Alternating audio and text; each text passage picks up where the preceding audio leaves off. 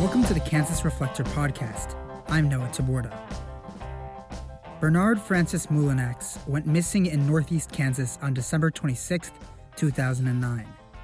He has not been seen in more than a decade since he failed to appear at a scheduled doctor's appointment. Mullinax is a 6-foot-tall, 230-pound Native American male, one of 3 Kansas Native Americans that comes up as missing on NamUs, a registry of missing persons in the United States. He is one of the hundreds, if not thousands, of missing or murdered Indigenous peoples across the country. As the world faces a global health crisis, Indigenous people are facing an epidemic of their own, with American Indians missing or murdered at disproportionately high rates.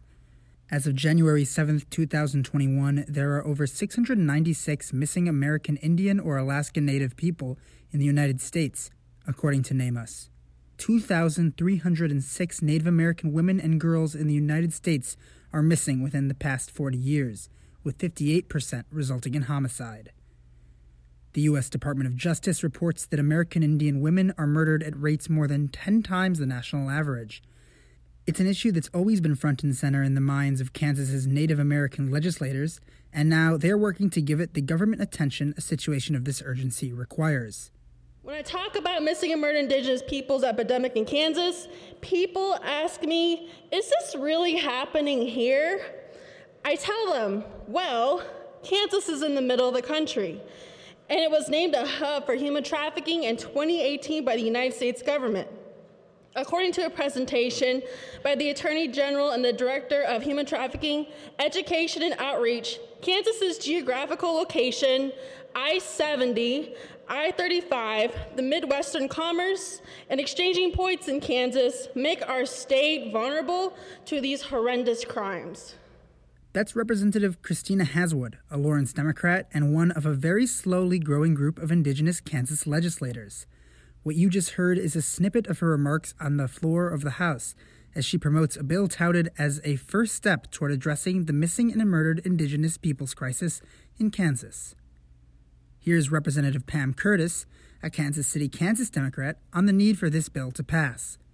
Victims' families can face a patchwork of tribal, state, and federal law enforcement agencies to respond to a crime, and House Bill 2008 provides an important first step to address this issue.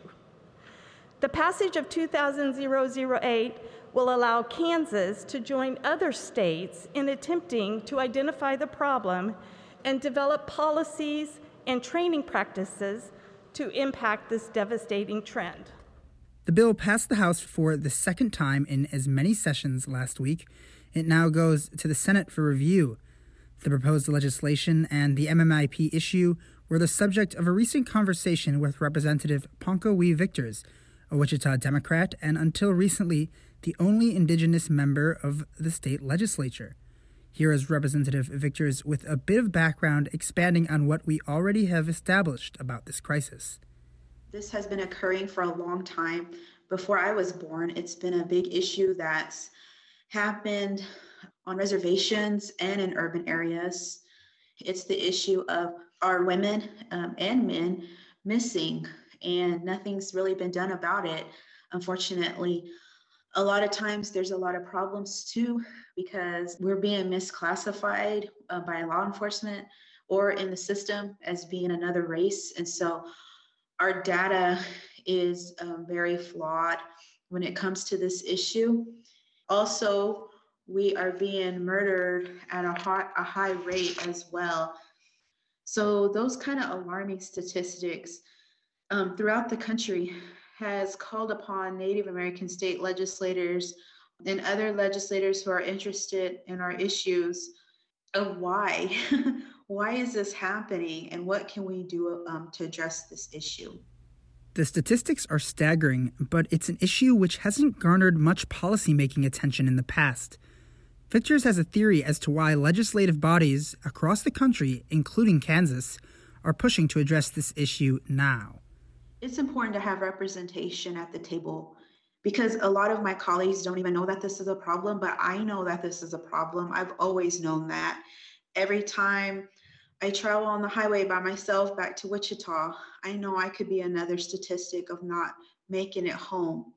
So I know it's a problem, but now I wanted to educate my colleagues about this issue and ask for their support that let's take a step forward in addressing this issue, and later on down the line, maybe we can introduce some more legislation to deal with this epidemic that's happening across the country.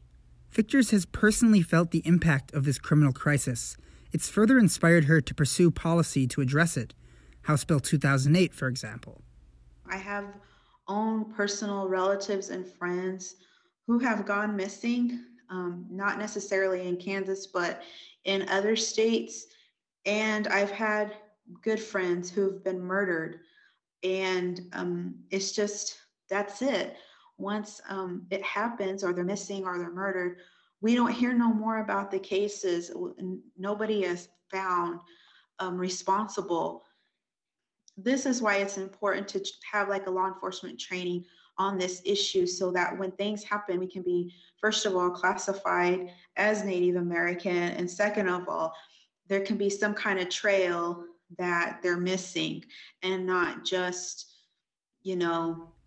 that's it. The Wichita legislator has pursued solutions collaboratively as well, trading policy ideas with Native American legislators across the country. Being a legislator, a Native American legislator, we have our own caucus, the National Caucus of Native American State Legislators, and I'm honored that I'm the vice chair of that caucus. And what we do is we talk about different state issues that deal with the Native Americans, and this is the hot topic. When we was in Washington, D.C. a couple of years ago, there are already some states moving forward with this issue of addressing this issue.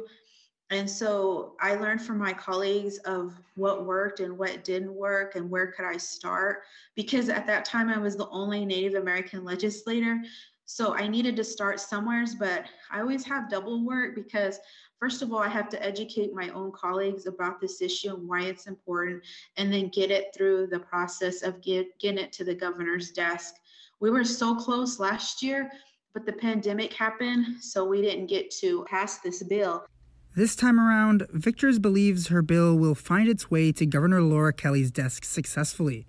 She broke down the origin of her bill and what exactly it would do if passed. So my bill copies something similar from my former intern, who's now representative in North Dakota.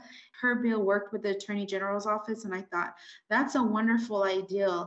And so I start having conversations last year with the Attorney General in his office, and they're the one that had helped me draft this language for the bill.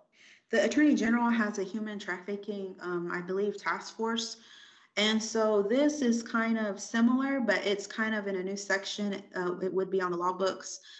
And so what this does is it leaves it up to the Attorney General to, when they have training on human trafficking, they will also have training on the missing and murdered Indigenous people of Kansas. The Attorney General is going to work with the 4 tribes here in Kansas, to talk about how the training will look. We don't know how it will look right now, but I do believe that it's a great first start, because first you got the government to government relationship that's going to happen with the tribes and the Attorney General, as well as with state. Victors said this would not infringe on any tribal law. Throughout the committee hearing on the bill and the debate on the House floor, the bill was most often referred to as a first step, and it is just that. If this bill passes, Victors says it is a long road to fully addressing the missing and murdered Indigenous people crises.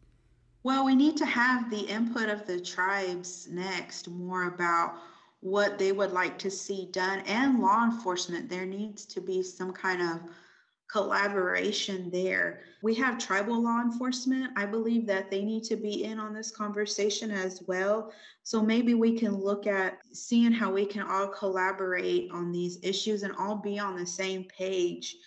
I believe that there's underreporting with the data collection. So I would like to see maybe where the system might be flawed. And KBI, I believe, could help us with that. There's just so many ways you can run with this issue.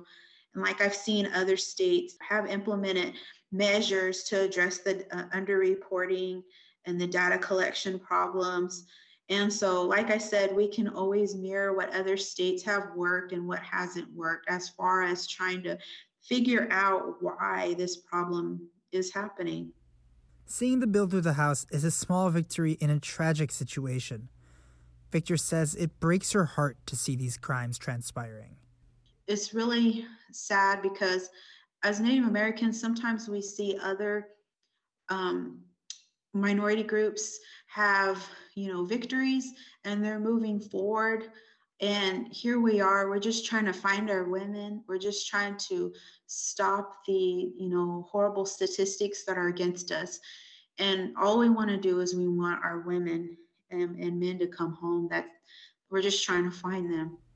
If there's one message she wanted Kansans to take home, it's to get educated, read up on the crisis, and see how you can help. It's a problem not only in this country, but it's a problem in this state. The statistics are alarming, but there's different groups that are helping educate about this issue. So I would encourage you to look at your own community and to learn more about this issue. It's so important. A lot of people are misinformed about this issue, but it is a problem. And this is, like I said, a first step in the right direction. This is needed. This is important. We don't really know how many women or men are missing. Thank you for listening to the Kansas Reflector podcast. This episode was hosted and produced by myself, Noah Taborda. Tim Carpenter will be hosting next week. Until then, thanks for listening.